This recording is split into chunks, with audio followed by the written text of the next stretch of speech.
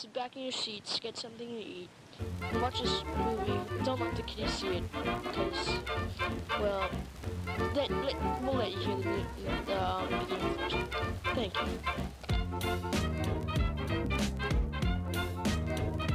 Hello and welcome to Left of the Projector. I am your host Evan, back again with another film discussion from the left. The show recently hit a milestone of 30 episodes. It's hard to believe we've gotten this far, and I couldn't do it without the support of my listeners, guests, and everyone who supports the show. As a reminder, you can follow along on Instagram and TikTok at Left of the Projector Pod. This week I bring you a slightly different episode, but with the same film analysis you've come to expect. I joined Eddie of Midwestern Marx to discuss the movie Platoon. I joined a live stream on his YouTube channel, so you will find answers to live questions that happened during the broadcast and a bit deeper analysis into politics of the time, history of U.S. interventions, and a lot more. So the episode goes a little longer than normal. I hope you enjoy the conversation.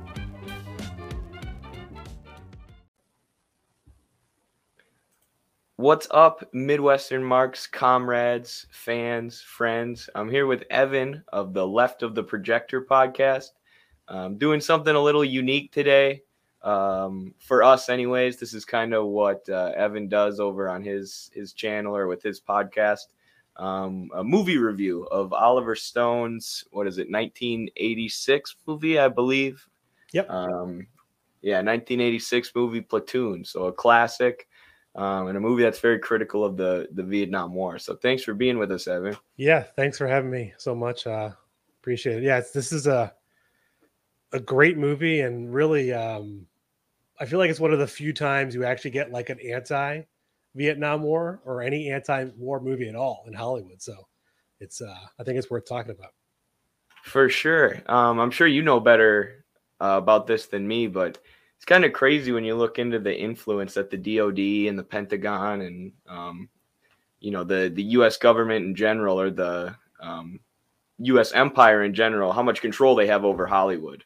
There's a lot. I actually just ordered a book that I'm waiting to get that goes into this even further. But I mean, starting in the 80s, they basically were any movie where there was any military presence, you have to get it approved by the Pentagon. They have their own office, their own section, and it's only grown. Like, think of the movie Top Gun. I mean, it's like the ultimate example, I think, when I think of movies like that where the Pentagon just wrote the script, basically.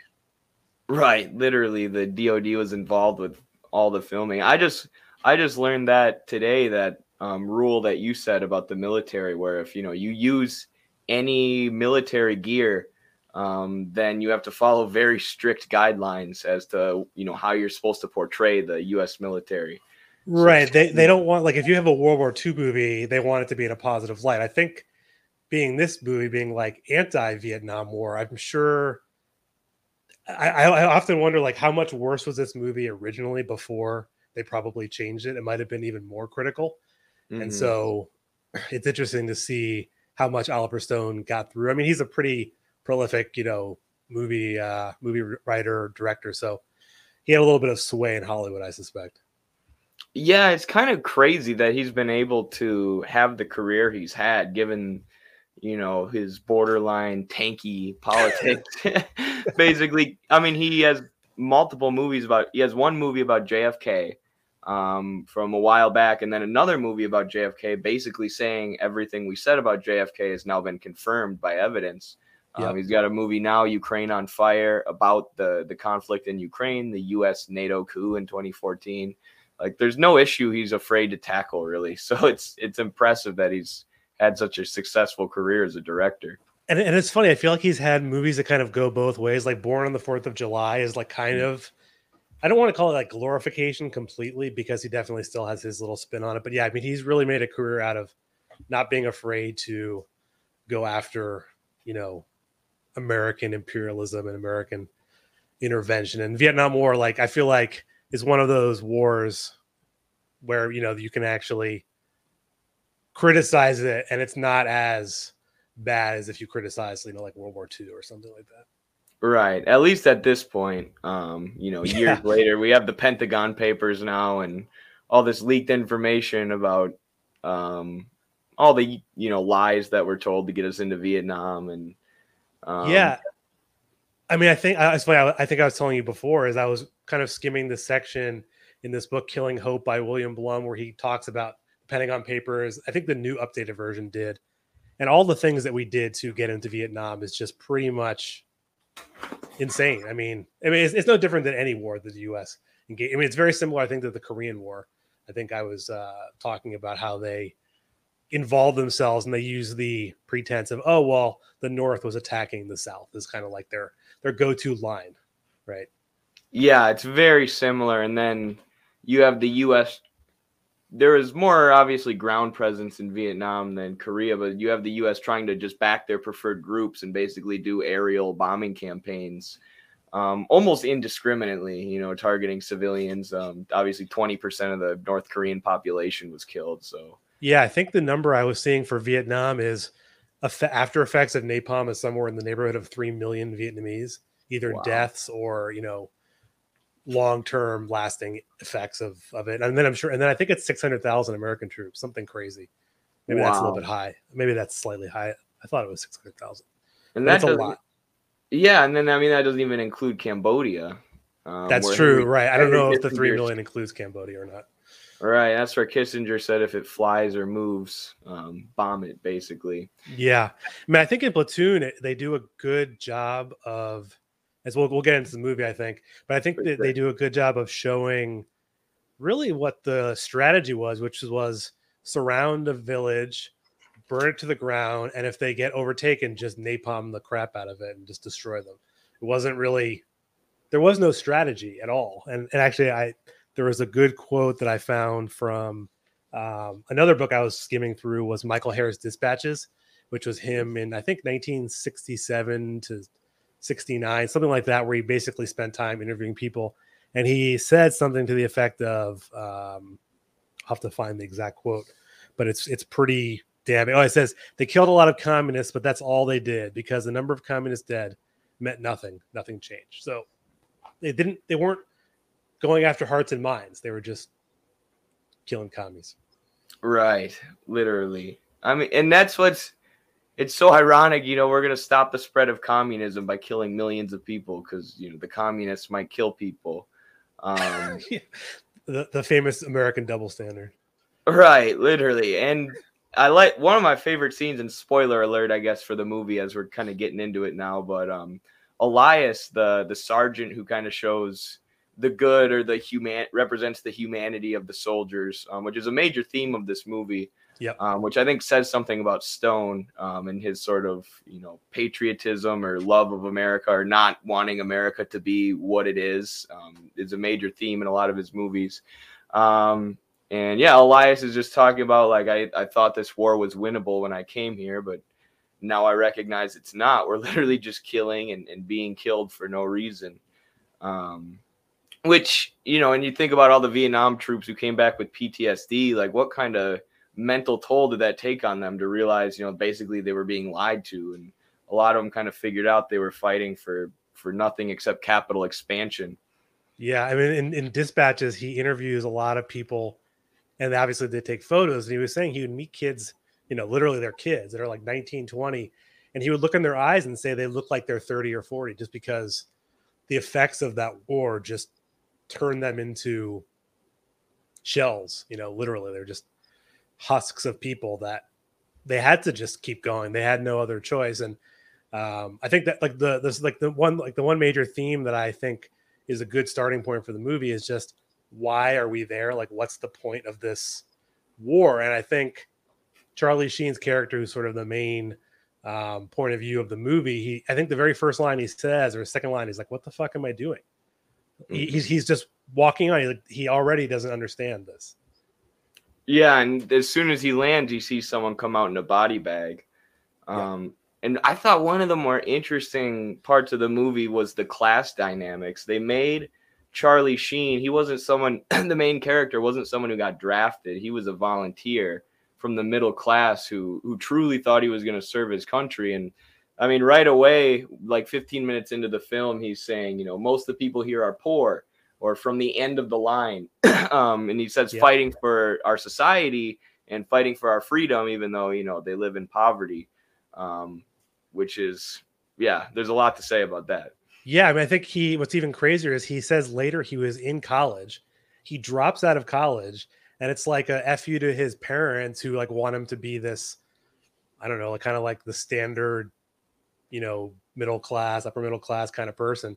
And he drops out of college, and to his parents' dismay, and joins Vietnam. And other people around him can't believe it. They're like, we're here because we have no other choice, And I think a lot of the thing about Vietnam especially is that I think I saw that only 25% of the soldiers actually were drafted.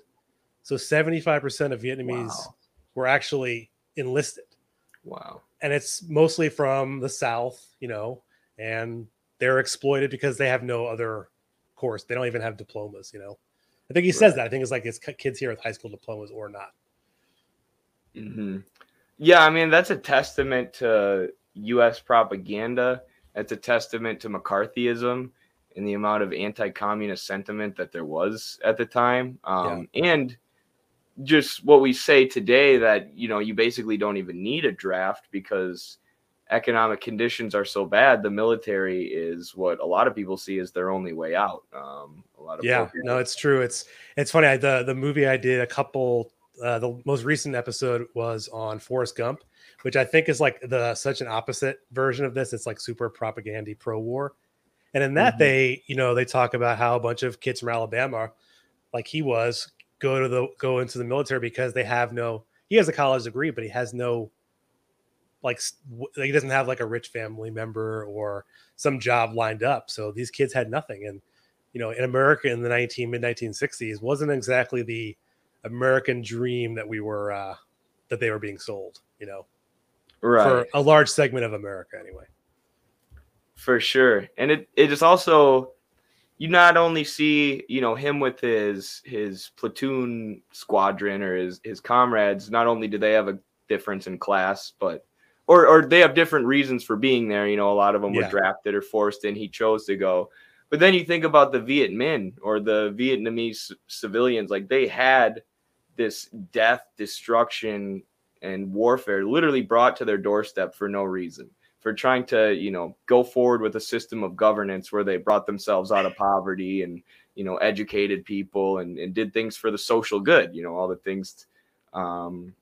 They tried to create a socialist society. And because of that, tons and tons of Agent Orange and napalm were brought to them. And you think about that I thought about that with the scene where they go into the village and end up committing a massacre and torching this civilian village. Because before that, the soldiers see their comrades who have been killed and one of them has been hung up on a pole and it makes them angry. They want revenge. But that's a, normal human reaction. At that point in the movie, you empathize with them. But the U.S. is at Vietnam's doorstep. They're literally just defending their home. So U.S. troops are basically in this impossible position where they had to fight for the imperial death machine, and hate these people who really had done nothing. And you see, like, there were so many massacres committed in Vietnam, partially because there was like no oversight, but also just because the U.S. was constantly losing. They didn't know how to fight on this terrain. They were, the soldiers were constantly in fear and paranoid, which they do a very good job of portraying in the movie. And, they would freak out and do things like massacre civilians and torch the whole village. The movie, above all else, I think it does a great job of showing how senseless the war was and how it was just, from a human rights perspective and even from an economic perspective, when you look at the way, Vietnam's infrastructure was blown up, just a senseless disaster. Oh, you're muted, Evan. On me. Yeah, the scene you're talking about, they, it's almost like, another thing about the movie too is you're talking about the sort of like this split amongst the troops, going with sort of like the crazy, we're gonna just be senseless killers versus the people who are understand how ridiculous the war is. And it's, I think that's a good, probably actually what was happening. People there just were counting the days until they could go home.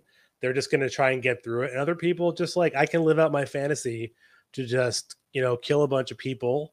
And unfortunately, I think that was partly their own beliefs maybe. And also just, I mean, I can't imagine what that does to your, like just to your psyche being there and seeing this.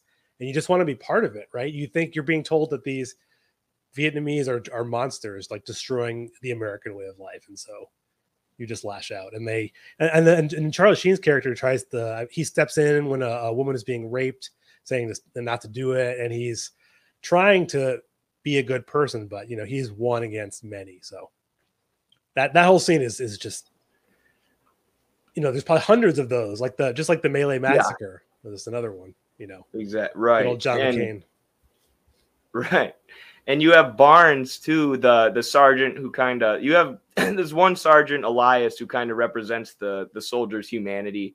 And like you said, understanding what the war is and that it's not winnable and that it's senseless. And then you have this crazed Sergeant Barnes who represents, like you said, just kind of losing yourself in the violence and, fulfilling this fantasy. And there's such a good line. At one point he says, like, I'm going to go back to America and I'm going to be a war hero. They're going to give me medals and I'm going to be decorated. He's probably right.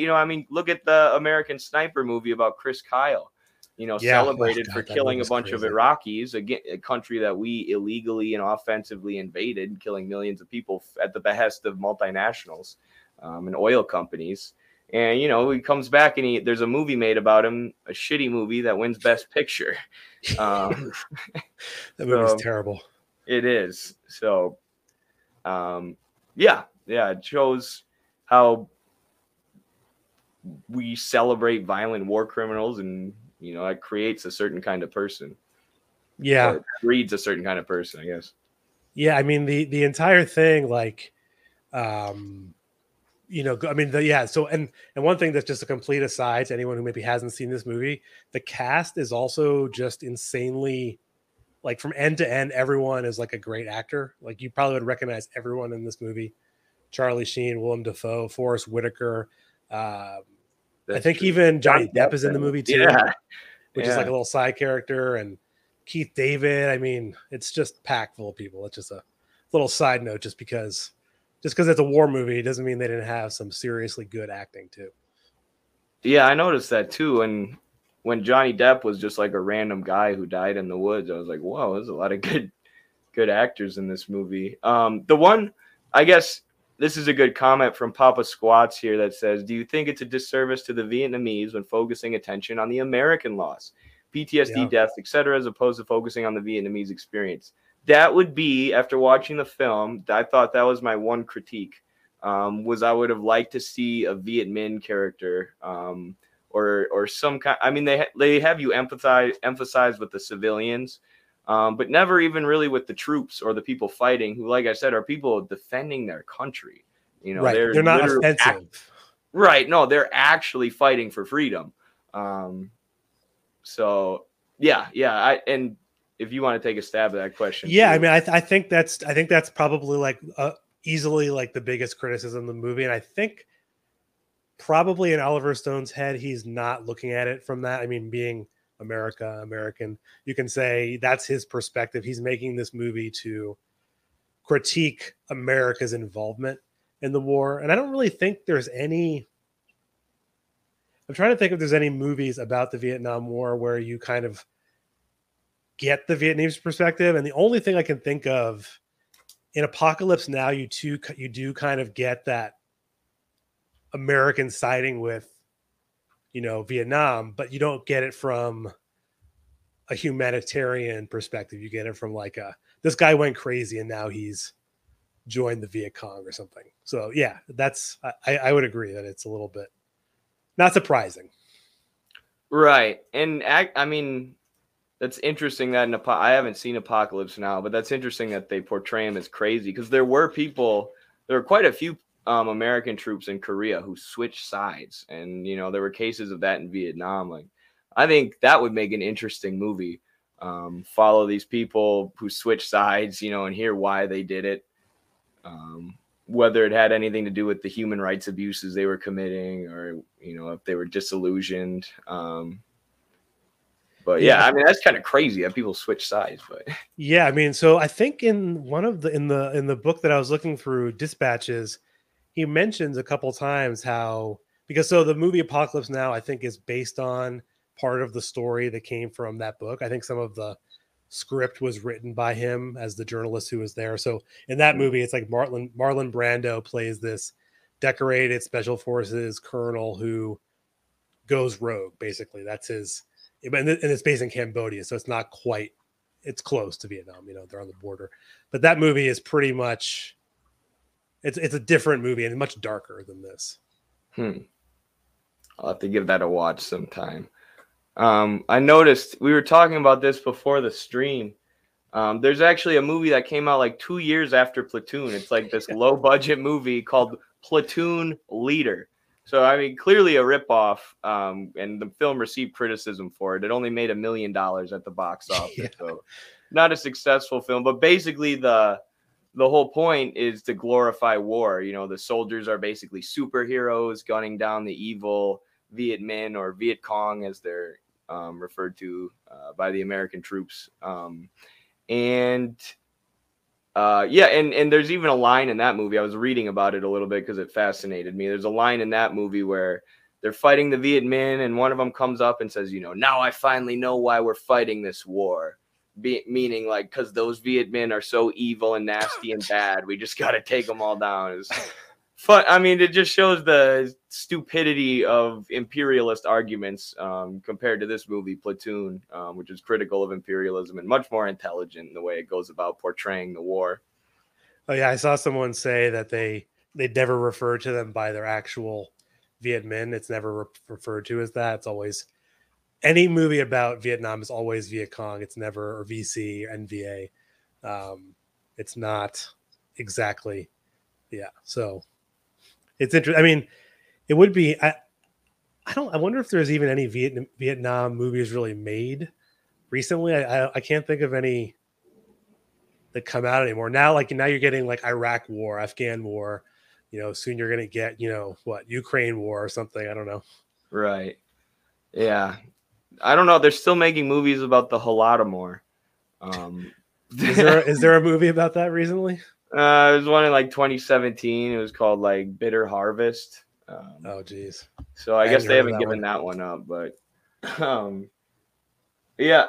Another part of the movie you're obviously going to get some disturbing imagery with any war movie, but especially one that's supposed to make you realize the senselessness and the reality of warfare and combat. But one of the more disturbing ones is when there's a disabled person with one leg, and he basically, the U.S. soldiers torture him and kill him. One of the soldiers decides not to kill him, and then the other one does. And I mean, and this is a personal anecdote, but one of my friends in the military has told me that they heard a story from one of the people in their platoon that basically that happened in Afghanistan. But they were raiding a house, and they gunned down somebody who was disabled, and basically lied about it. And, this is a secondhand story. This is me hearing this from my friend who heard it from someone in the military. But, this kind of, you might think that's like gratuitous or over the top, but like it's the kind of stuff that happens, especially, like I said, when you're in that combat situation, you're tense and you're constantly on edge and fighting for your life. I mean, it's, when I saw that scene, I thought the same way, like, oh, is this over the top? But then I'm thinking, no, like they're trained. I mean, that's the thing about like Barnes's character. He is instilled in them that you have to basically shoot first. You cannot, he'll stand up for you if there's a hearing or whatever it is, on your behalf. That was another kind of thing also, is that when there was sort of some controversy, they all kind of circle around Barnes and will say like, we'll tell the story you want to be told. So it really doesn't surprise me that they would do that. And I mean, this is not like meant to be a defense of the soldiers or their actions, but they're honestly must all just be terrified all the time. I mean, like they can't sleep. They're like half the group is like doing drugs because otherwise they can't live through this event too, which I think is another interesting aspect of this movie. It is. And also totally true. Like there is lots and lots of drug use when people were there. So it's can't imagine. Yeah, someone I know who is stationed in Afghanistan told me it's the same thing with the opium that's grown there. It's just everywhere, and people you just take it because of to relax, and like you said, try and get away from constantly being on edge and fearing for your life. And yeah, like you were saying about Barnes, there's one point where he's like criticizing Washington D.C., and it's the only time where someone I think says something like explicitly political. When he's like, when's Washington or when are the idiots in Washington going to give us basically the go ahead to shoot first, the go ahead to massacre civilians? So they're not complaining that they're there. They're not complaining that they're in this senseless warfare situation. They're complaining, or he's complaining, that the government won't give them the green light to gun down civilians, which they do anyways. Yeah, they're not shy about what they're doing. I mean, yeah, and what was I gonna? There's something else about the drug thing that I was thinking about. It'll come back to me. Actually, one thing I noticed, and only because I know that you're a wrestler, I think at one point the lieutenant is wearing a wrestling T-shirt. I don't know if you caught that like, little bit.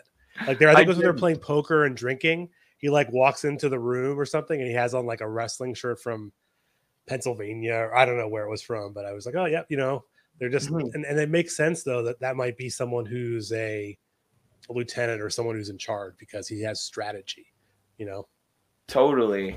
Yeah, I mean, there's a lot of wrestlers in the military, and I mean, this is not super related, but I've heard, if you put on your resume that you were a wrestler or if you were in the military, that's what they tell wrestlers growing up. Like, if you finish wrestling in college or if you put on your resume that you're in the military, you can get hired anywhere. So there's a lot of overlap. We do wrestling teams do military appreciation nights all the time. Recruiters are they prey on college students. So yeah, a lot of overlap there. I wish I would have seen that. I would have written it in my notes. It was like a really quick thing. I don't think I ever had noticed. I mean, I'm not usually when I'm watching a movie, I'm not like making notes of things as I'm doing it. Mm-hmm. But yeah, it's an interesting thing. And the other thing too about this, I know we've kind of like jumped around a bit, but the one thing about the movie that we talked about class a little bit, like as far as, most of the people there are probably pretty, poor, working class families, but there is kind of like a separation between like most of the people in the movie who are soldiers of color tend to have been with like the group that was counting the days till they got home. Whereas I feel like the people that you picture as like would have become cops if that would have been like their next choice instead of going to the military. They're like excited about being there and amped up. It's kind of a weird, but they didn't treat them differently. They didn't like send the black troops in like as a front liner. You know what I mean? I know there's been talk I've heard of that in Vietnam and other wars where, they put the people of color up front. Yeah, I didn't even think about that, but now that looking back on it, you're right. All the people of color were likable characters. They're just wanting to get home. Had families. They talked about like things. They're ladies. Yeah, and it's almost like it kind of represents what was going on domestically in the U.S. You have like the sort of drug doing, pot smoking hippies who are against the war, and they're kind of on to what's happening.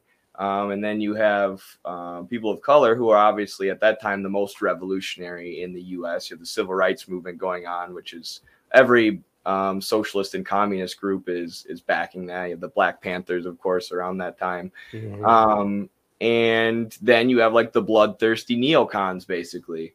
So, yeah, I feel like now that we're talking about it, I didn't think about this when I was watching it, but I feel like almost the groups who are there could parallel the groups back home politically. Yeah, that's actually a good way to look at it, because you could easily see, you know, I think what's his name, the guy who plays Keith David's character, I think is King is his name, and also Big Harold, who's Forrest Whitaker, who isn't in the movie that much, but they both are talking about things they want to do when they get home.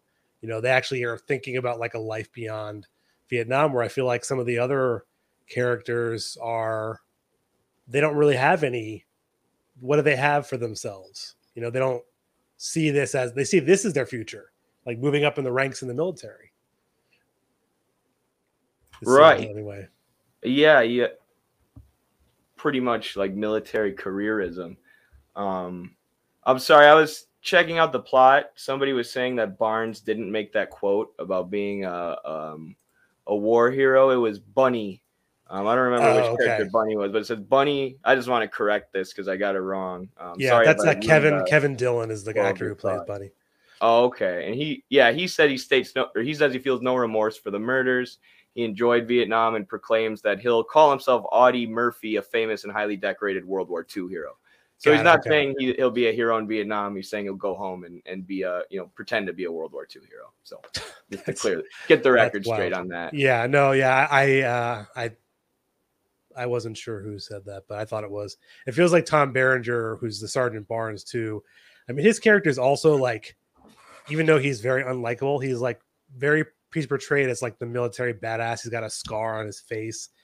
You know, he's very much like, I think he's like multiple tours of duty. You know, he knew everything. He probably was one of those people that was sent there early on as like one of those special units. I think Special Forces was like the early Vietnam, right? Yeah. And they're known for being obviously more hardened and doing a lot of the dirty work.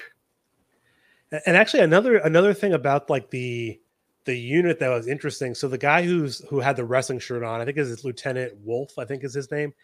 He like doesn't, for the first 3/4 of the movie, like barely is in charge. I feel like it's always Sergeant Barnes who's calling the shots, and he's just kind of like, okay, fine, you know, that's what you say we'll do. And then I think later in the movie, he kind of, maybe he never changes. Actually, I feel like he's just kind of this. He's afraid, whereas Barnes is not afraid. I don't know if that really plays into the movie, but it adds on to that like hardened character that you have to be to survive. Like you can't survive the war if you're not, I don't want to say tough, because like you can be tough but not be a war profiteer or right. Almost like you have to lose your humanity and, you know, put your life above pretty much anything else and almost embrace the situation you're in. But I mean, then you also have O'Neill, who is also one of the higher ups, and he survives the end fight by hiding under a dead body. Yeah, which is a common thing apparently. Really? Yeah. So there's I feel like all these are like stories in dispatches. There is a story of someone who hides under a bunch of dead bodies, and actually what the Vietnamese would do after they quote unquote won the little fight, they would go through and check all the bodies, but somehow this particular, I wonder if that's what this was based on, that was the parallel. That's interesting. I wonder, is the burning and killing of the people in the village, is that based on the My Lai massacre or anything? I looked into that a bunch and I couldn't find any definitive like one-to-one proof. It sounded more like it was just meant to just represent like a common thing that happened during Vietnam. And I think that the My Lai massacre was much bigger. I feel like there was hundreds of people who died, whereas that was like only a couple dozen. Right. Yeah, that's what I thought, was they, killed a few people and then burned the village, but they didn't kill a lot of people. My Lai was probably more deaths. Something that was interesting though was how they shot the pig in the village, and this lady comes up and she says, we're farmers, we have to make a living, which, you see the economic toll that was put on Vietnam by the bombing and by the destroyed their infrastructure. And Vijay Prashad says like their transition to socialism after they would have kicked the French out, would have been fairly easy. Yep. They had fairly, their productive forces had been developed to a fairly high level.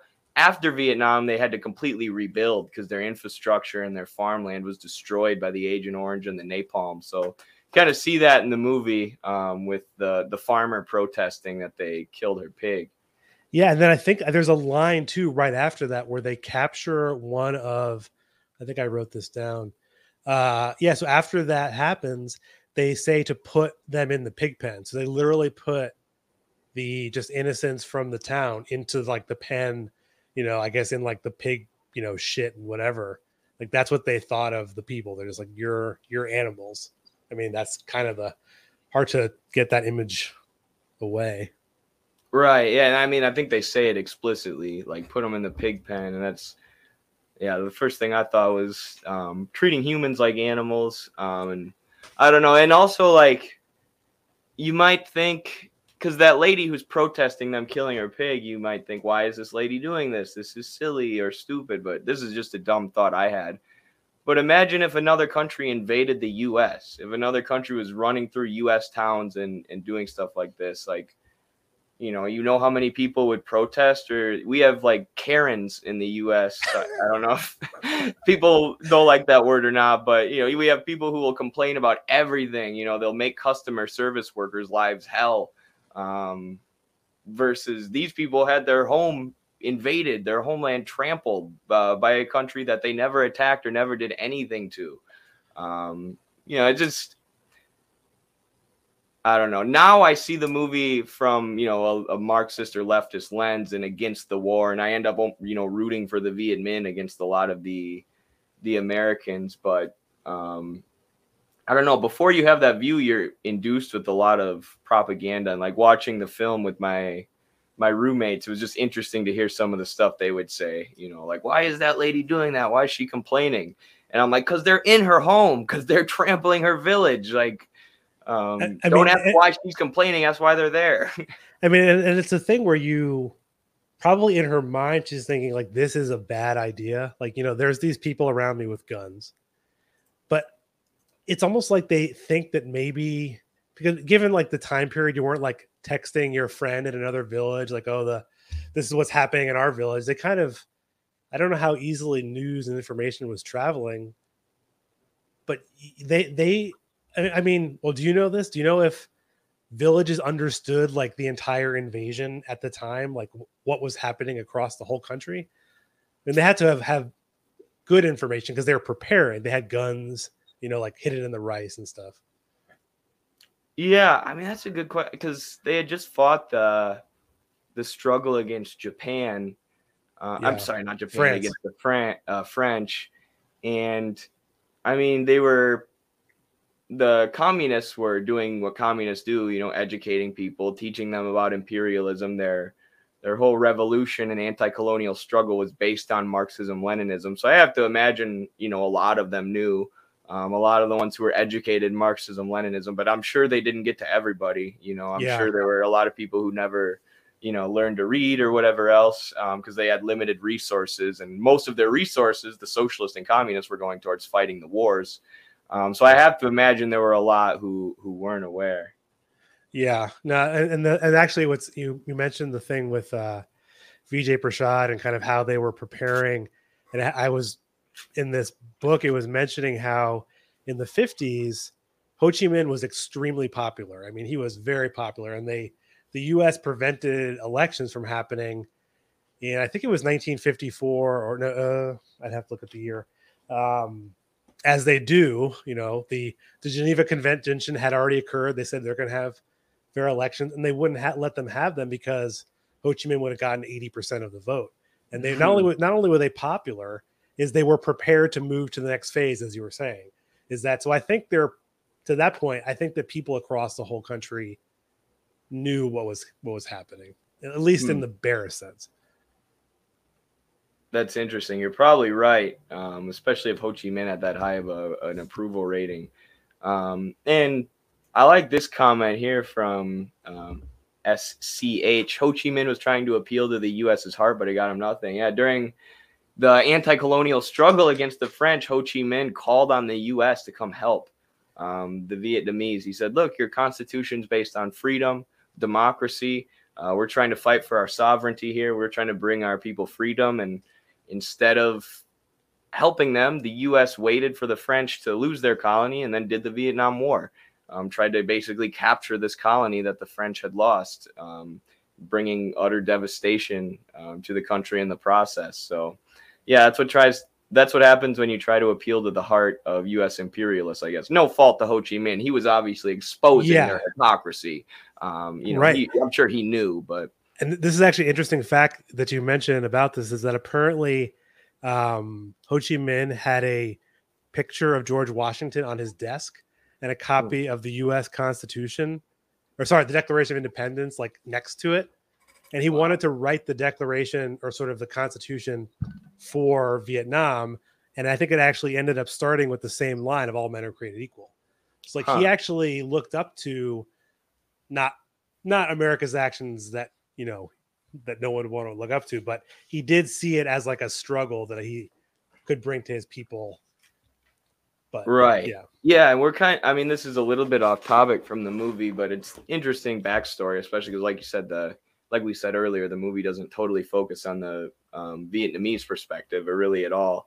But Ho Chi Minh traveled through Europe and was reading like the Enlightenment thinkers. And he was influenced by a lot of Western ideas and applying them to a Vietnamese context. And he, like anybody else under colonial dominance, he hated the French. He thought France was evil.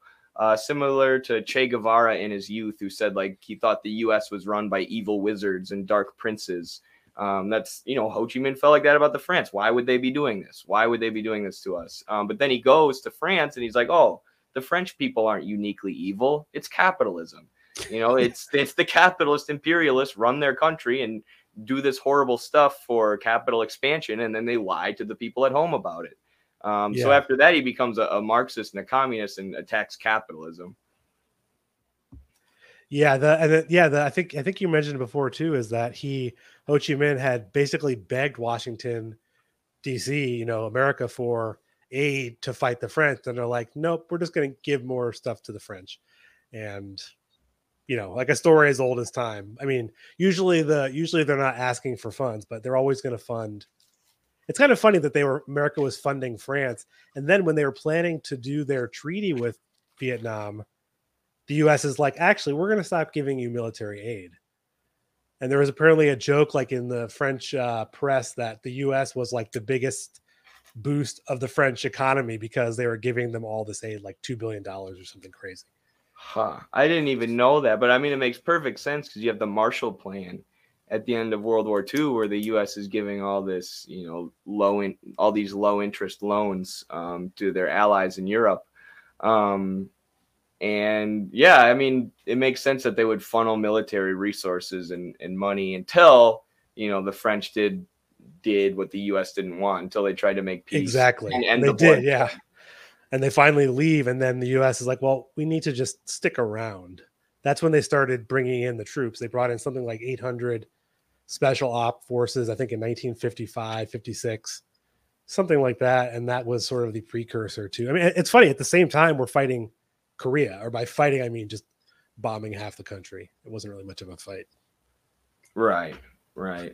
Yeah, I don't know if we said this. Did we say this on stream that it was a similar conflict to Korea? I don't think so. Yeah, but that's another, I think, aspect of the Vietnam War, is that it is very similar to the Korean War. As I think it was in one of your videos you posted a couple days ago about something about the DPRK and the war, and I was arguing with someone and who was saying like, oh well, yeah, they crossed the line, and so that was the reason that they attacked, North Korea. It's like, no, that's actually just kind of that's not true.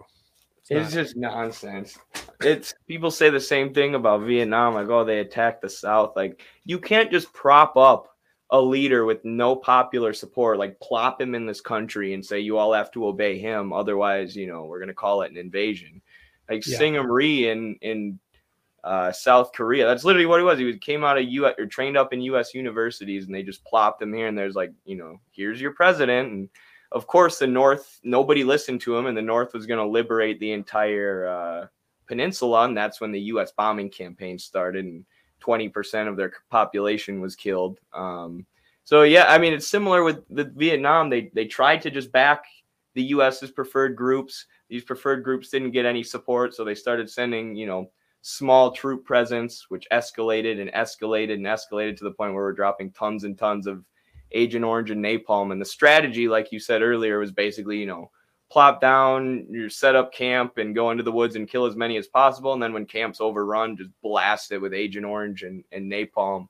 So it's the most destructive military strategy you could think of. But well, and the other thing too, the other comparison you mentioned, sort of how they trained, the people in South Korea. I think what also happened in Vietnam is they were supporting obviously South Vietnam, and they sent all of these people to train in the Philippines, and they built a bunch of Air Force, Army bases and whatnot down there, and that was sort of what enabled them to actually attack and go into Vietnam in the mid 60s, is because they had built the infrastructure that they were using for French, I think is what happened. So, wow, that's fascinating.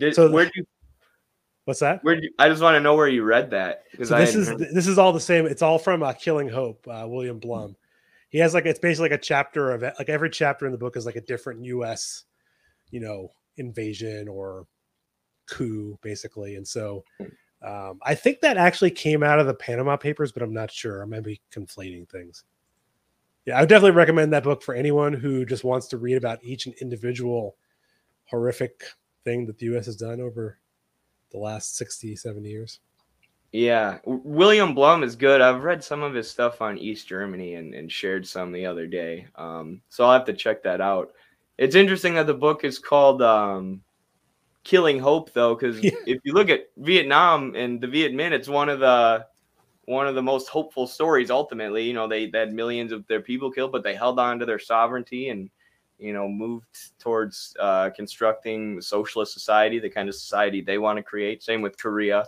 And people get so mad and call us tankies when we support these revolutionary movements or support Ho Chi Minh. It's like, read their history. How could you not support them? Honestly, supporting the other side, you're literally supporting fascists. I mean, the South Vietnamese government was literally referred to as fascistic by the U.S. government. In the Panama Papers, the CIA basically said they were fascists. You're going to support that? Right. I mean, literally, Vaush, not to bring up someone none of us want to hear or talk about, but he literally said that in our back and forth. He's like, of course it would have been better if the South took over the Korean Peninsula instead of the North. Yeah, they were fascist a little bit because of us, but it still would have been better than communism. A communist who thinks the fascists are better than commies. Sounds like you're not a real communist there. Yeah, that would be my thought too. Yeah, there's a whole bunch of other crazy facts in this too, is that in the mid-1950s, the U.S. planted a bunch of scholars at Michigan State University to basically come up with the plans for Vietnam, including how they would basically any Vietnamese that was 15 years or older was required to create a government ID, say who they were from, their religious information. So it's another instance of the CIA infiltrating, and just doing what they want. Right. And we have more than enough examples of that. Yeah. It's at some points it becomes a little bit overkill. Well, I guess not really. And it's wild that you have Henry Kissinger when there are still Vietnam War veterans with PTSD today. And in the movie on his, as there's a really powerful scene, not only when they're leaving the part where one of the sergeants gets killed. His name's that's a really powerful scene too. Yeah. Oh God. What's his name again? Sorry, I'm blanking. Elias, right? Elias. Yeah. That was a really powerful scene. And when he's leaving, Charlie Sheen's character is leaving, he starts crying, looking at the devastation, talks about having to rebuild his life. All the lives that were destroyed by this. You have Henry Kissinger, sitting in sitting in immense wealth and privilege after committing genocide. Yeah. I mean, that whole thing, that plot of the movie, I remember when I was younger and I saw this movie, I always found that kind of part where, literally two sergeants are going at each other, and Barnes lies and says he died, and then they all see him from the helicopter actually alive and have to watch him then die for real. And I don't know how, that's one thing I don't know how realistic, if there were actually soldiers that were turning on each other to that point, because it wasn't like he was actually siding with the Vietnamese. He was just being like, maybe we shouldn't do as much as we're doing. Right, and potentially could have been one of the people who snitched on Barnes, who had committed all these war crimes. Yeah, that's probably true. He probably was, I mean, you think that they would take him out of there once they knew these things, but they're like, well, he's actually a good soldier, so. Right, yeah, and I think they float the idea beforehand, like, oh, what if he talks? And they talk about killing each other, but yeah, I also wonder how realistic that was and how many times that was happening. And I mean, it's interesting too, even after that scene, when Elias dies, the troops are back at base talking about it, and Charlie Sheen's character wants to turn him in. Yeah. As does one of the other characters, I believe an African-American character too, going back to how they were, more revolutionary in this movie. But they're talking about turning him in, then the other guy's like, no, we're not going to turn him in. So getting away with war crimes, another huge theme. Yeah, I mean, it's like, I guess the idea is you could turn him in and they could say you did this other war crime. I mean, it's in the jungle, like, whose word was it? Like one, PTSD soldier versus another. I mean, I think the thing with the My Lai massacre was that there was lots of witnesses that weren't, journalists that witnessed it. So I think that's what I believe is why I don't know, actually. I feel like that's what I don't remember now. You're right. I mean, so many had to be covered up that what I was thinking is we probably have no idea what the actual death toll is. And like, if you look at the death toll for Iraq, and since Vietnam, the media has largely been barred from war zones. The U.S. military has gotten way more stringent with what kind of media they'll allow to just film what they're doing.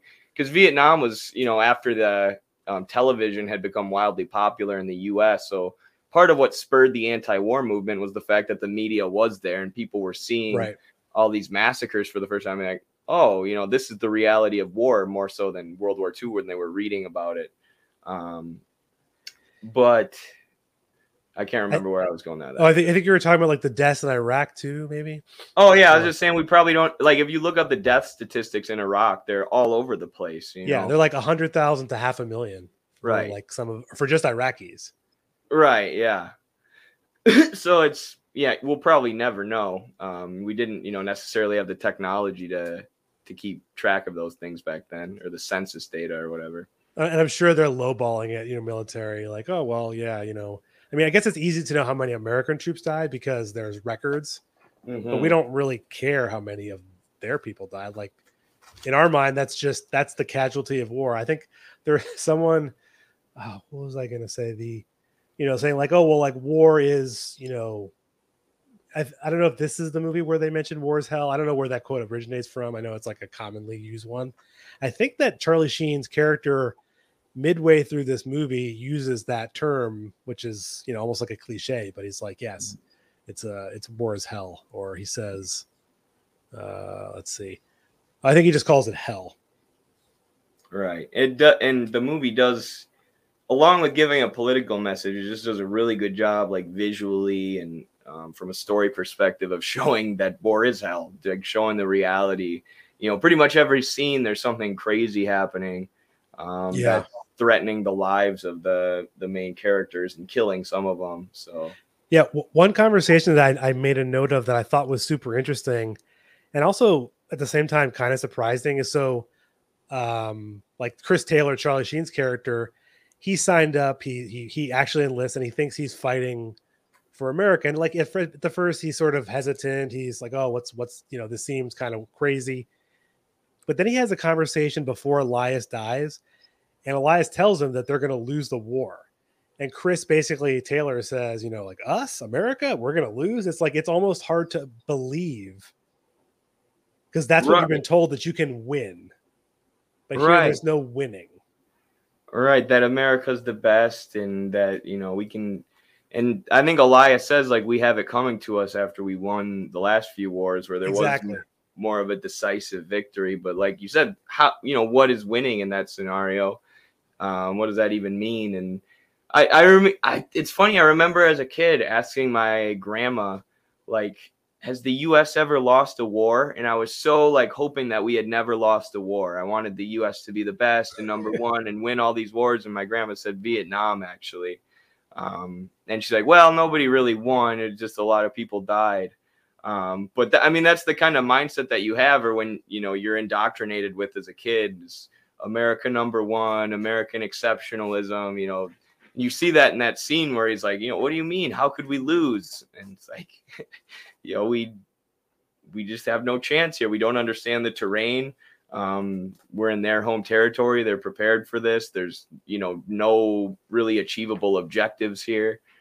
Yeah, I mean, they weren't really prepared to fight in a place like that. I mean, it's one thing to send in special forces. I mean, I feel like it's the same thing with Iraq and Afghanistan. Like, we weren't really prepared to fight in a desert war. You know, it's right. American military spends so much money on its, you know, war machine, but it's what are they really buying? I mean, other than like stocks for the contractors, basically.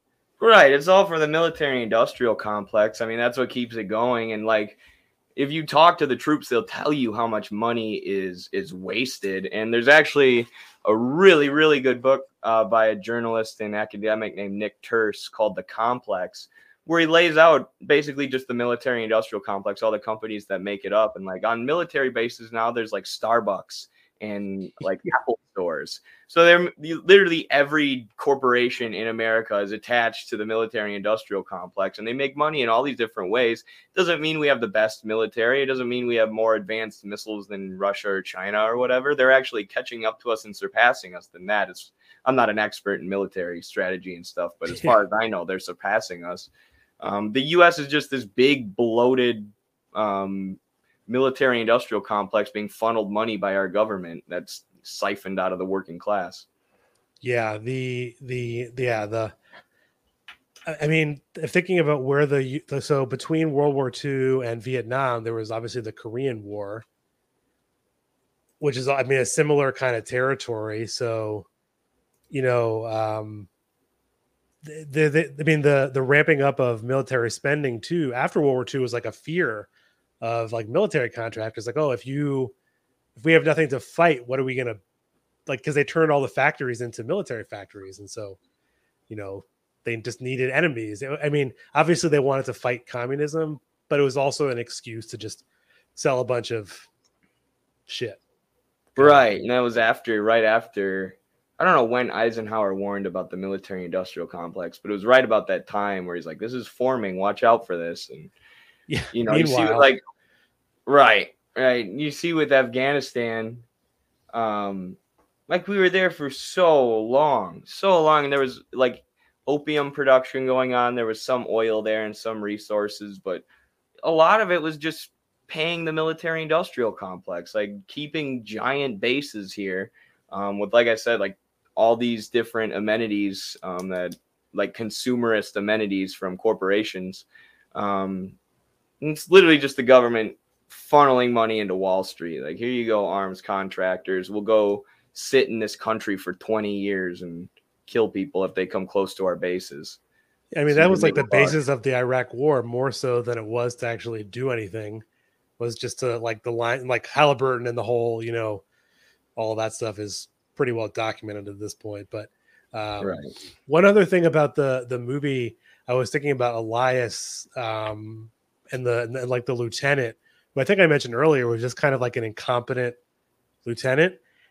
He gives like the wrong location of like where to bomb, and he ends up like bombing them their own location. I mean, I get that they're like talking on these phones, and you know, it's a jungle. Like, how do they ever even hit the right target is impossible. It's like mind-boggling, but right, they're just napalming themselves, you know? Right.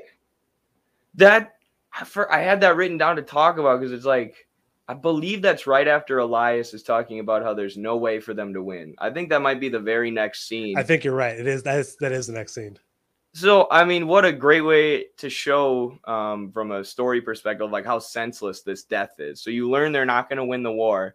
They're there for no reason. And then they napalm and kill a bunch of their own troops. Yeah. And like, I think everyone dies except for like a couple of them are like hiding underneath. And Charlie Sheen comes out and he just like is covered in like, I don't know how napalm works exactly. Is it just like the chemical that's on you, whatever it is? He's just a bloody mess. And like, there's no way that any of those guys would live past what, 50? Right. If they even make it, if they make it out, I mean, you know, they're just. Yeah. Which is the effect that, you know, like you said, the Vietnam death stats now have to take into account the amount of people who were poisoned.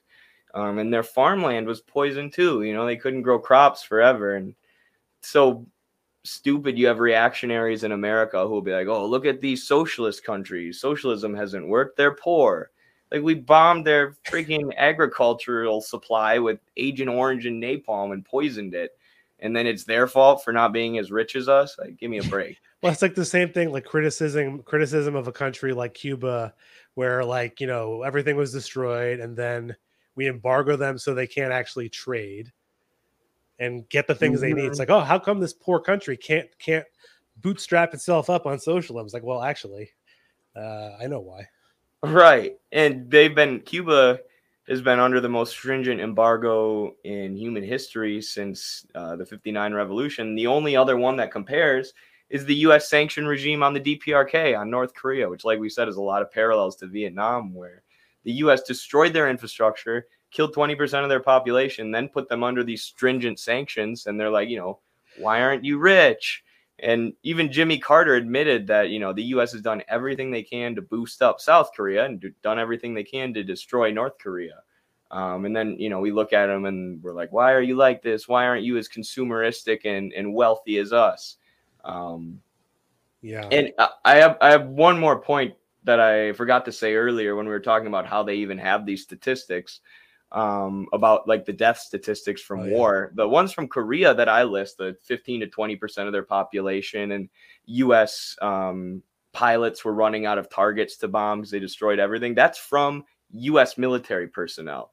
That's from Curtis LeMay, who was, you know, one of the leading Air Force commanders during the Korean War. He's the one who estimated 15 to 20% of the population. So that's kind of interesting too. Yeah, I think I think it's not just 20% of the population, but I feel like it's 80% of like any building, like infrastructure was also wiped away just like in an instant.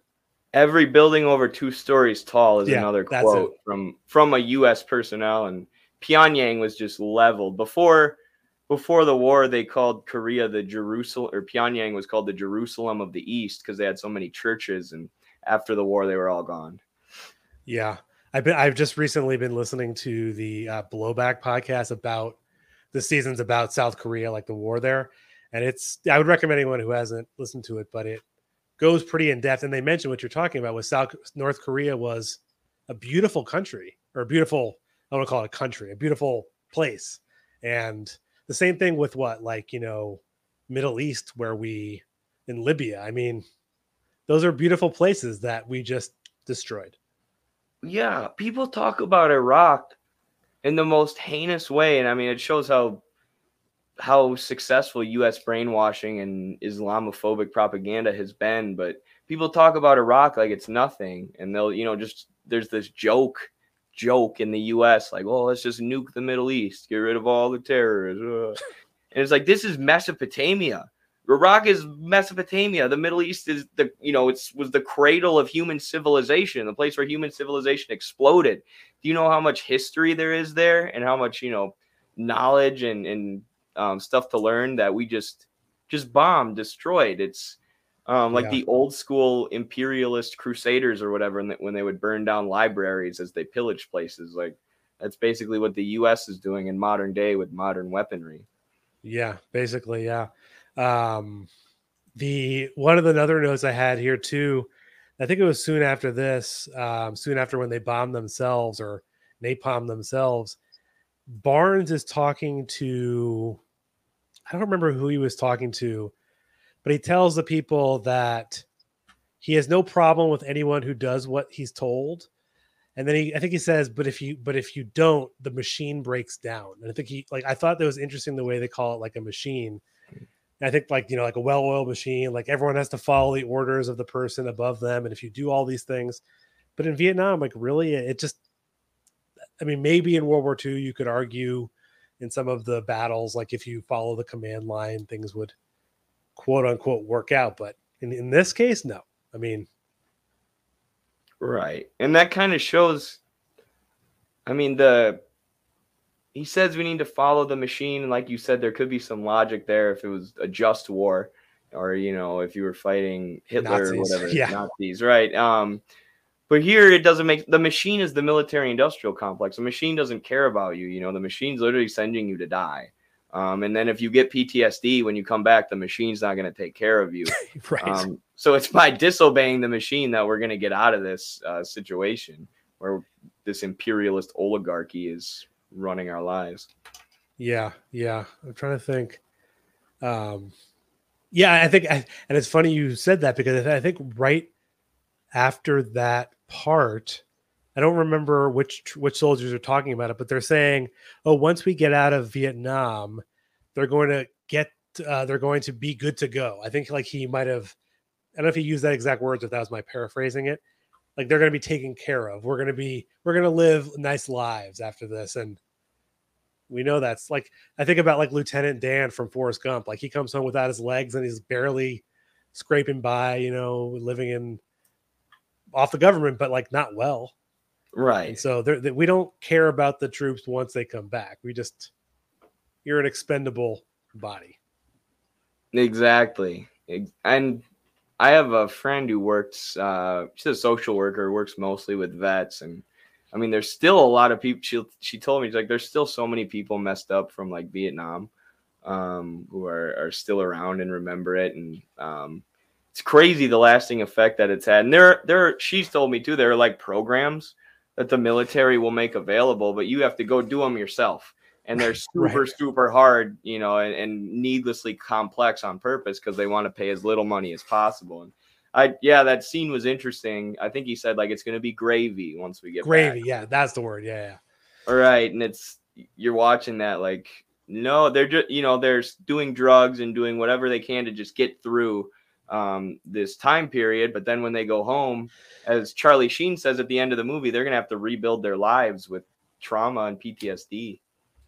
Yeah, I mean, they already have seen things that no one should, really, you should never have to see, and they're being forced to, right? They're at least the ones who are, well, I would argue that even the people who are enlisting are almost forced to because they don't really have another avenue for their life, unfortunately. Right. And Vietnam was the last war where we had the draft, so there were people just, scooped up. I think it was the last war where we had the draft, right? In my history correct? Yeah. There's no other. I think the draft was like for 10 years, but I think it only was like pretty heavy early on. I don't remember. Mm-hmm. Like someone 67 to 74 or something like that. Huh. Right. I see someone here saying Trump dodged the draft. I don't know if that's true, but I remember liberals attacking him over that. I remember liberals saying, "Oh, you didn't go massacre people for us in Vietnam. You're worse than all the good Republicans like John McCain, who you mentioned earlier." Yeah. I think the Trump pretended he had a bone spur, or is that John Kerry? I don't know which one of them. Yeah, right. Didn't John Kerry dodge the war, and then of course it was the opposite. Like Republicans were roasting him for that. So it's like it doesn't matter what side, you're just going to get roasted basically.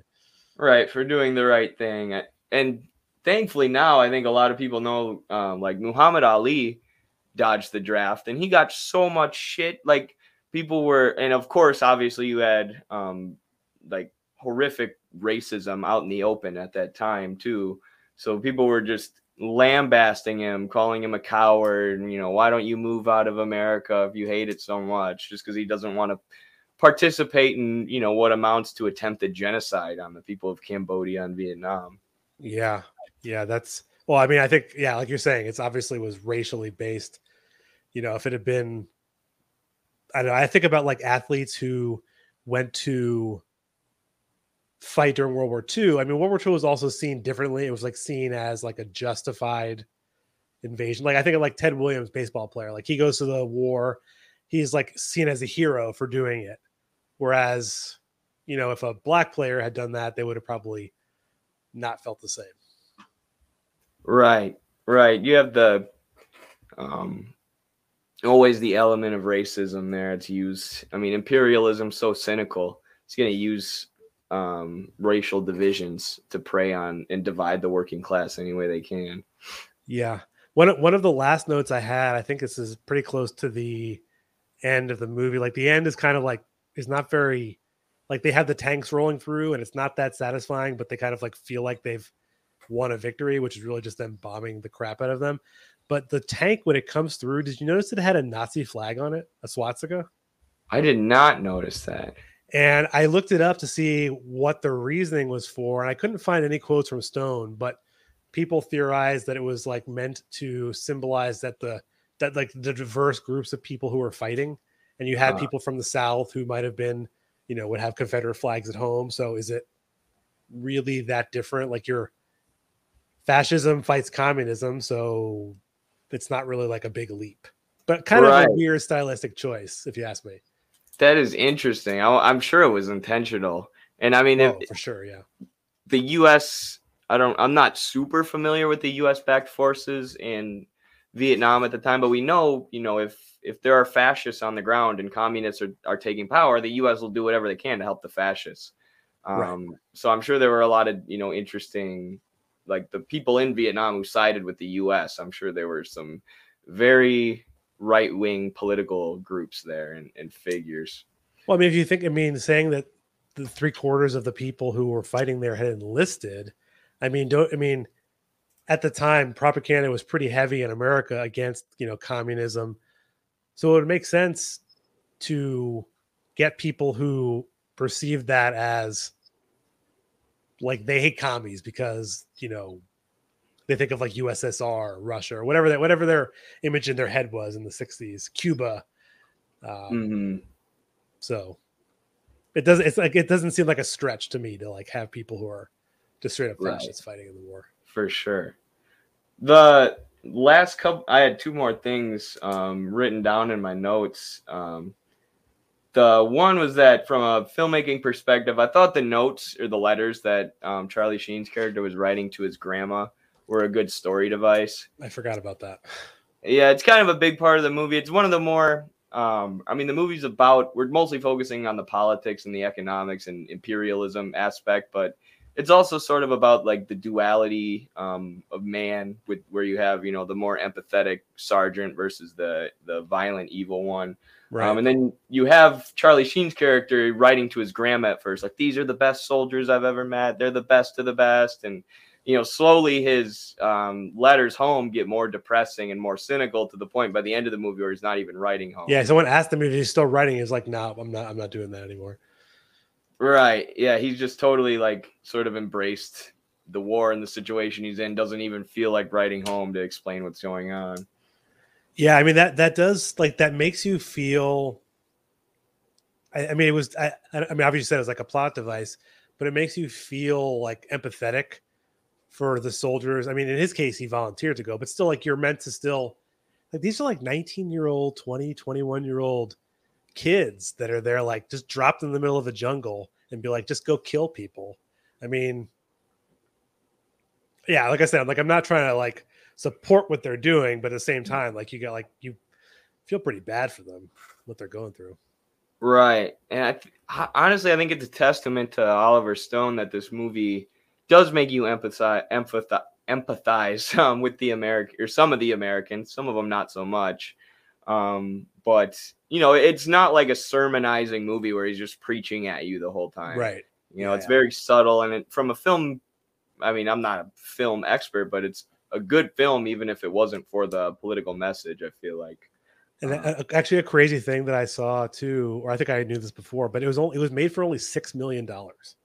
It was like considered like a low budget movie, which almost feels impossible given, like, it looks good, you know? I mean, I guess there aren't that many. There are lots of explosions. I mean, the special effects back then weren't exactly top level, but it like looks good for $6 million, kind of. And it made 130 million, I think. Yeah, 138 million on 6 million. That's why you got to make more anti-imperialist movies, Hollywood. Yeah, people like it. It reminds me of a lot of movies like John Carpenter movies where he makes all those low budget movies, and I mean they don't all do really well, but that's really kind of how you have to make a movie like that. You have to make a low budget movie that you're willing to fund. Yeah, not necessarily yourself, but through different channels, you know. Right. I mean, Platoon, I'm sure, didn't have a bunch of movie studios looking to shell out money. And if you look at Oliver Stone's newest movie, Ukraine on Fire, which is about an issue that's going on right now that the U.S. is trying to lie about, like, you can barely find it. And if you go to it on YouTube, you have to log into your account and show that you're 18 years or older. You know, it's got all these barriers to actually viewing it. So, yeah, there's not a lot of funding for stuff like this. And as we were saying at the beginning, it's impressive that Oliver Stone even got this movie made. The last thing I had written in my notes was something I read after Charlie Sheen's character has the showdown with Barnes and he kills him. He goes for the grenade and almost pulls the pin. He like fumbles with the pin and thinks about committing suicide, which wasn't in the script. Oliver Stone said Charlie Sheen just did that because he thought the character would do it, and they left it in the movie.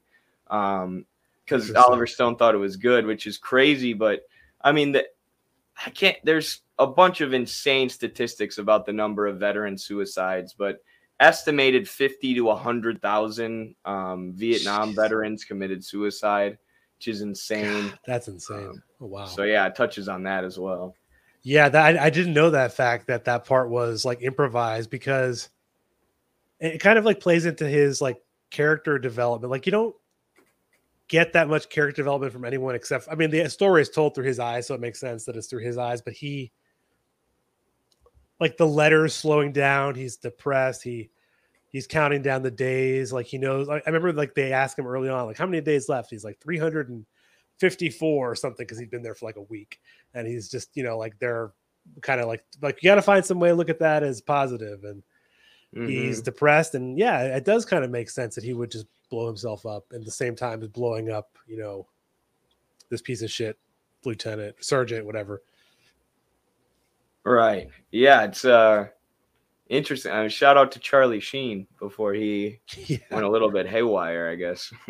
Yeah, I was trying to look to see. So this is another random stat. Apparently, they wanted Al Pacino in this movie, but he it doesn't say what happened. Like, he didn't want to do it, or they just couldn't. They probably didn't want to have to pay him as much, because Al Pacino wasn't as like a rock star in like what year is this? 86. So I guess, yeah. But the other crazy thing is he wrote this script in the 70s. So this script had been sitting for a long time. So that probably also speaks to the fact that like they couldn't get it made. Right. Yeah, that's probably what it was. They couldn't find funding, and they wanted to wait till it was over. Like, one of the quotes I say over and over and over again is, everybody's an anti-imperialist in hindsight. Everybody's an anti-imperialist 20 years after the war happened. We have the Pentagon Papers and whatever else to prove that the U.S. was lying and massacring civilians. But when the U.S. is trying to manufacture consent, you know, it's like, oh, you don't support Vietnam, you're a genocide denier and a tanky and blah, blah, blah, blah, blah, blah, blah. I mean, I'm sure those weren't the words back then, but it's the same. It's the same with every U.S. intervention. You're a tanky and a denier of human rights abuses and just a real piece of shit if you're against what the U.S. is doing. Then 20 years later, it's popular. You know, now we can talk about Iraq without being a Saddam supporter or whatever. Okay, yeah, I had friends.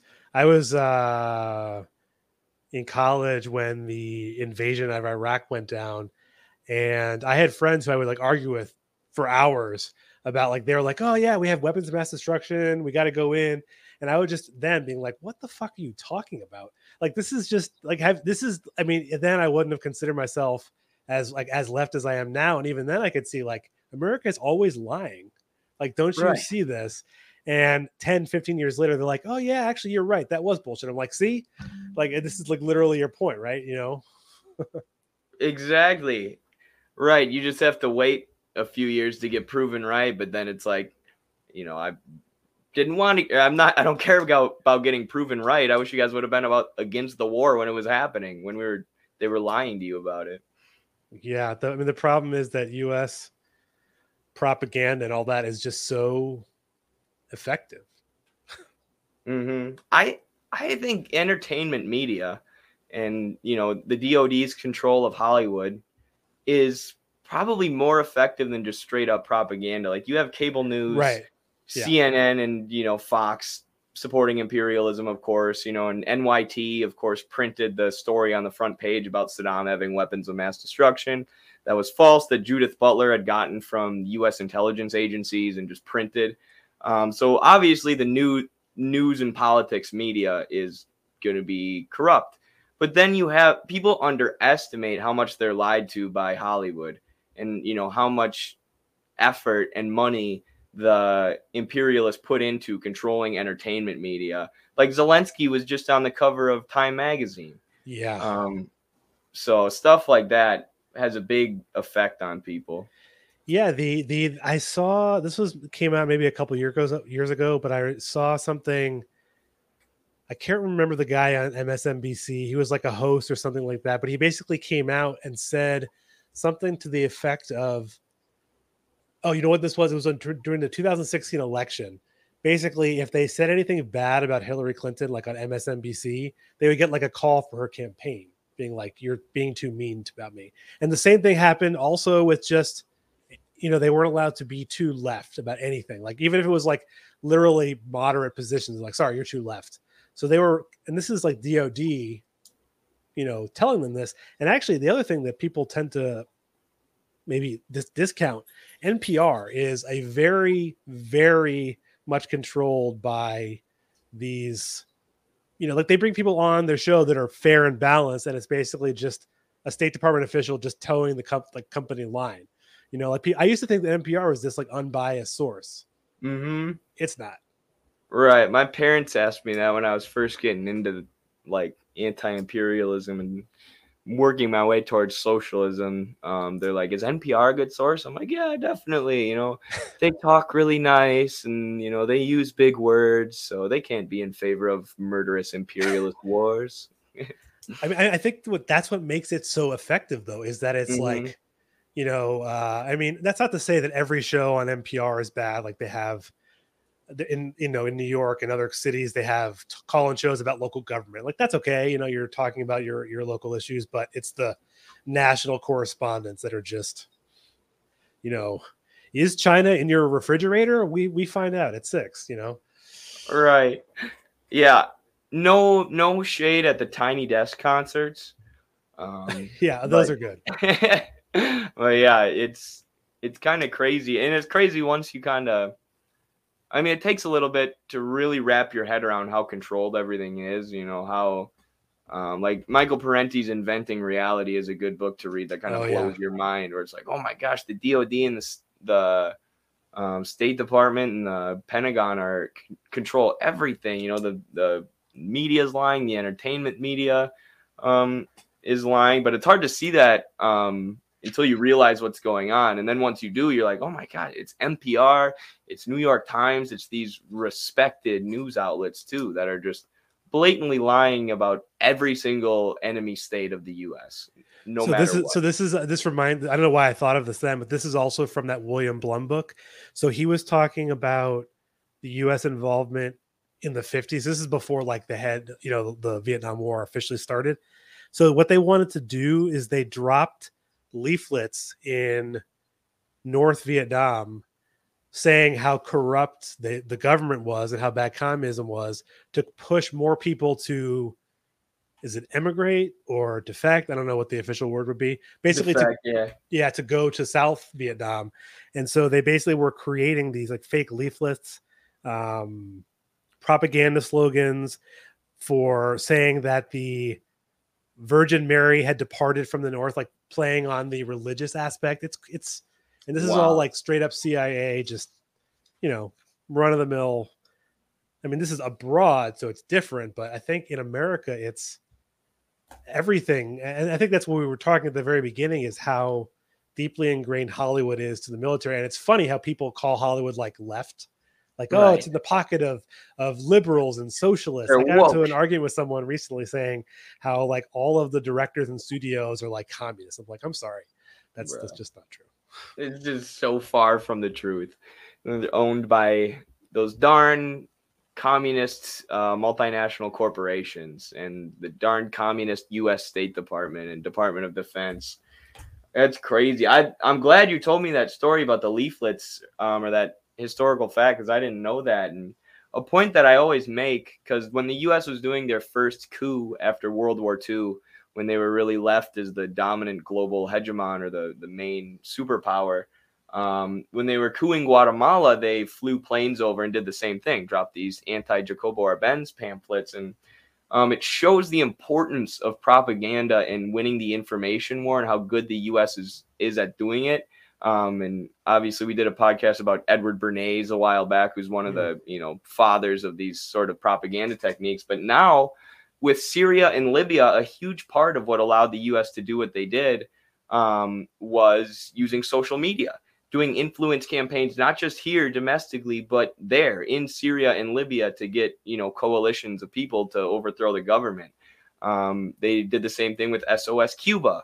So, when people will call you a conspiracy theorist if you say that there's influence campaigns going on, or that, social media matters and the information war matters, but it absolutely does. If it didn't matter, the, State Department wouldn't put so much money and effort into it. And, obviously it's easy for me to say that as a content creator, but I used to not even think that. Like, I can do some good with social media or whatever, but there's only so much you can do or whatever. And which is true. Obviously you got to organize in real life, but it does matter. It matters to debunk these lies. And that's why they kill people and arrest people who do it. It's funny you mentioned the SOS Cuba, but I think this is like a lesser known thing, is that the State Department through US Aid tried to set up a new social media app in Cuba in, I think, 2012 or 13, purely to get people that were already, they're on the US side there on the ground to promote whatever they wanted. And I think it flopped, or there was some technical problem with it, but they will go to great lengths. And the thing about the Vietnamese leaflets is they pass them out to people in the North as if they've basically forged it being from like the Ho Chi Minh camp. Wow. So it wasn't just like they're dropping leaflets. They're like making it appear to be like propaganda that's meant for them. Wow. That's so twisted. I mean, I think about like that being your job at the CIA, is you're just like typing up. I mean, I guess it was easier back then when there was no digital fingerprint on things. I don't know. Maybe it's harder. I don't know. Yeah, I don't know. And I mean, I think that's why we get so many whistleblowers now. And, old CIA agents will just be like, tell journalists or academics basically everything they did and how horrible it was. Cause, those people inside these institutions are still human. A lot of them get tricked. Like, I'm fighting for my country. And then, their job is to do something like that. And it's like, what the fuck? Then they come out as a whistleblower and they get persecuted. Like what's going on with Assange. And I mean, we don't like our secrets being shared with the world. Even exactly. And what they wanted to do, I think in one of Parenti's books, he talks about this. No, actually, no, it wasn't a Parenti. It's I think in Vijay Prashad's Washington Bullets, he talks about how they use the idea of a conspiracy theory to make you seem crazy, and so that your idea is that's how the conspiracy theory term became about, was anti-communist.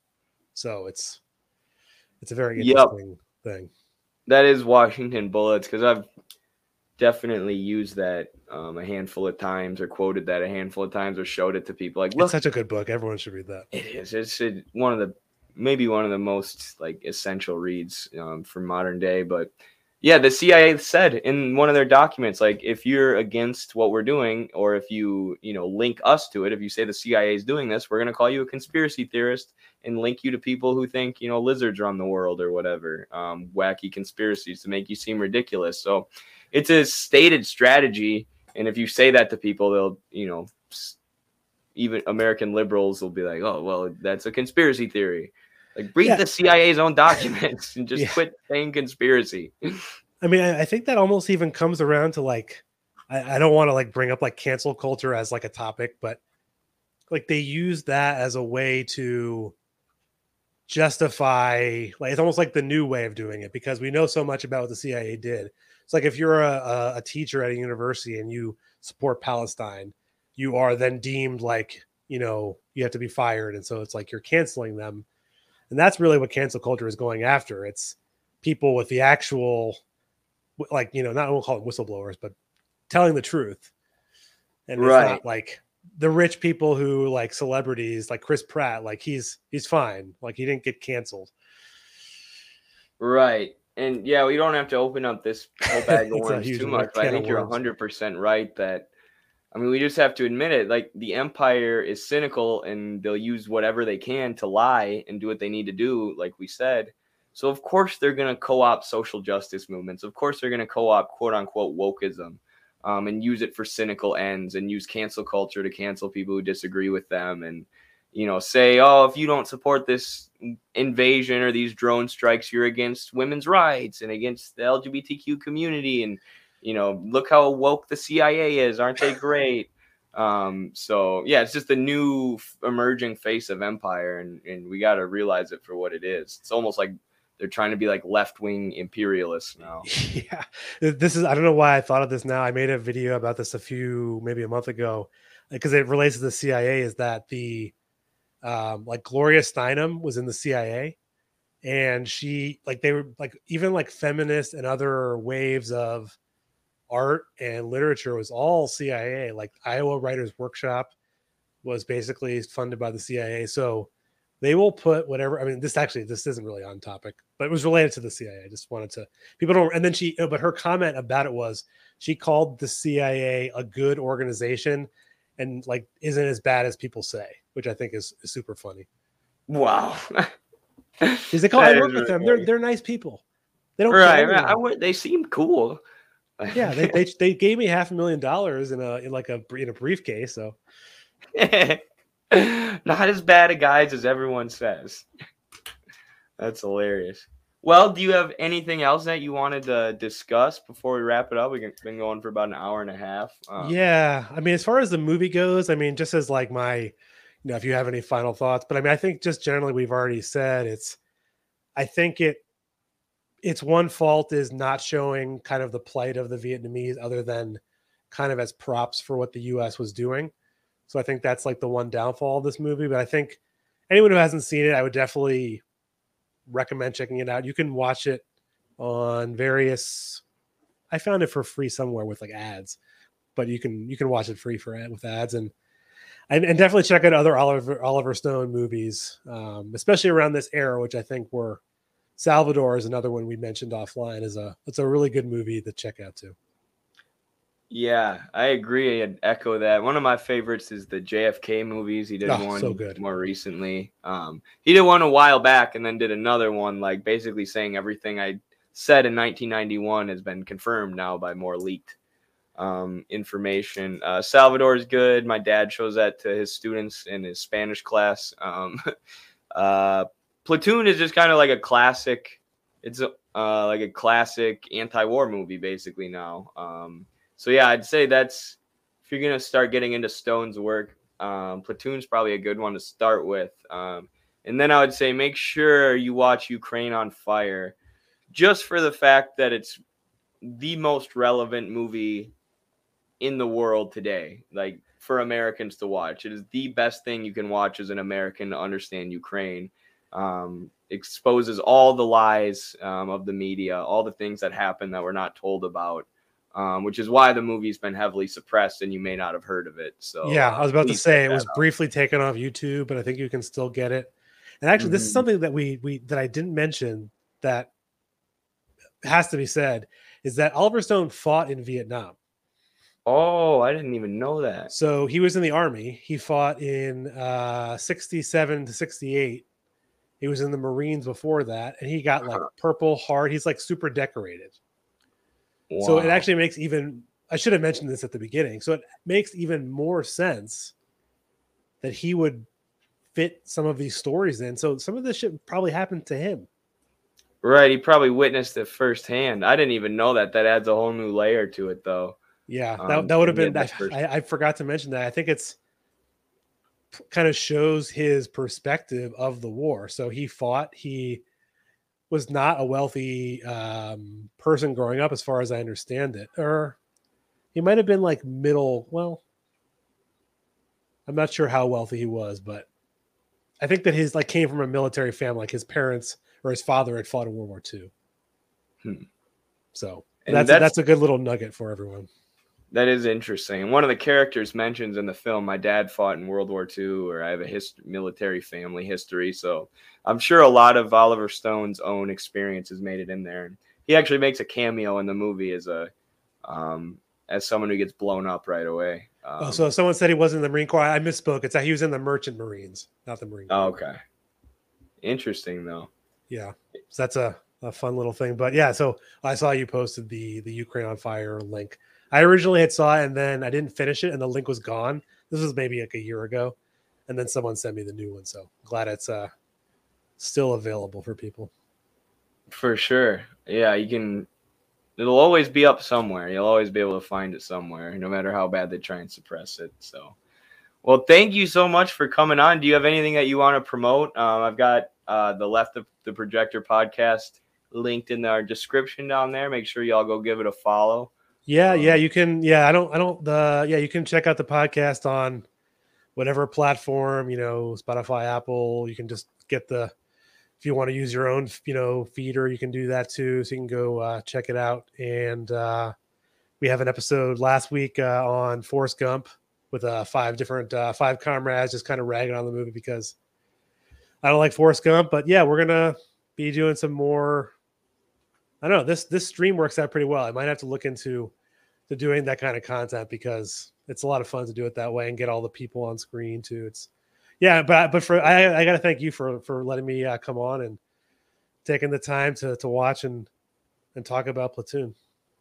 You bet. This was a lot of fun. Definitely get yourself on StreamYard if you are interested, because it just makes it really, really easy. I can stream to multiple different platforms and pull up people's comments, so it might be good for you. But thank you for even presenting me with this idea. It's not Carlos has done some TV show and movie reviews on our channel, but it's not something we've done a lot of. But like we were saying today, the DOD is all over Hollywood. There's so much imperialist propaganda in entertainment media.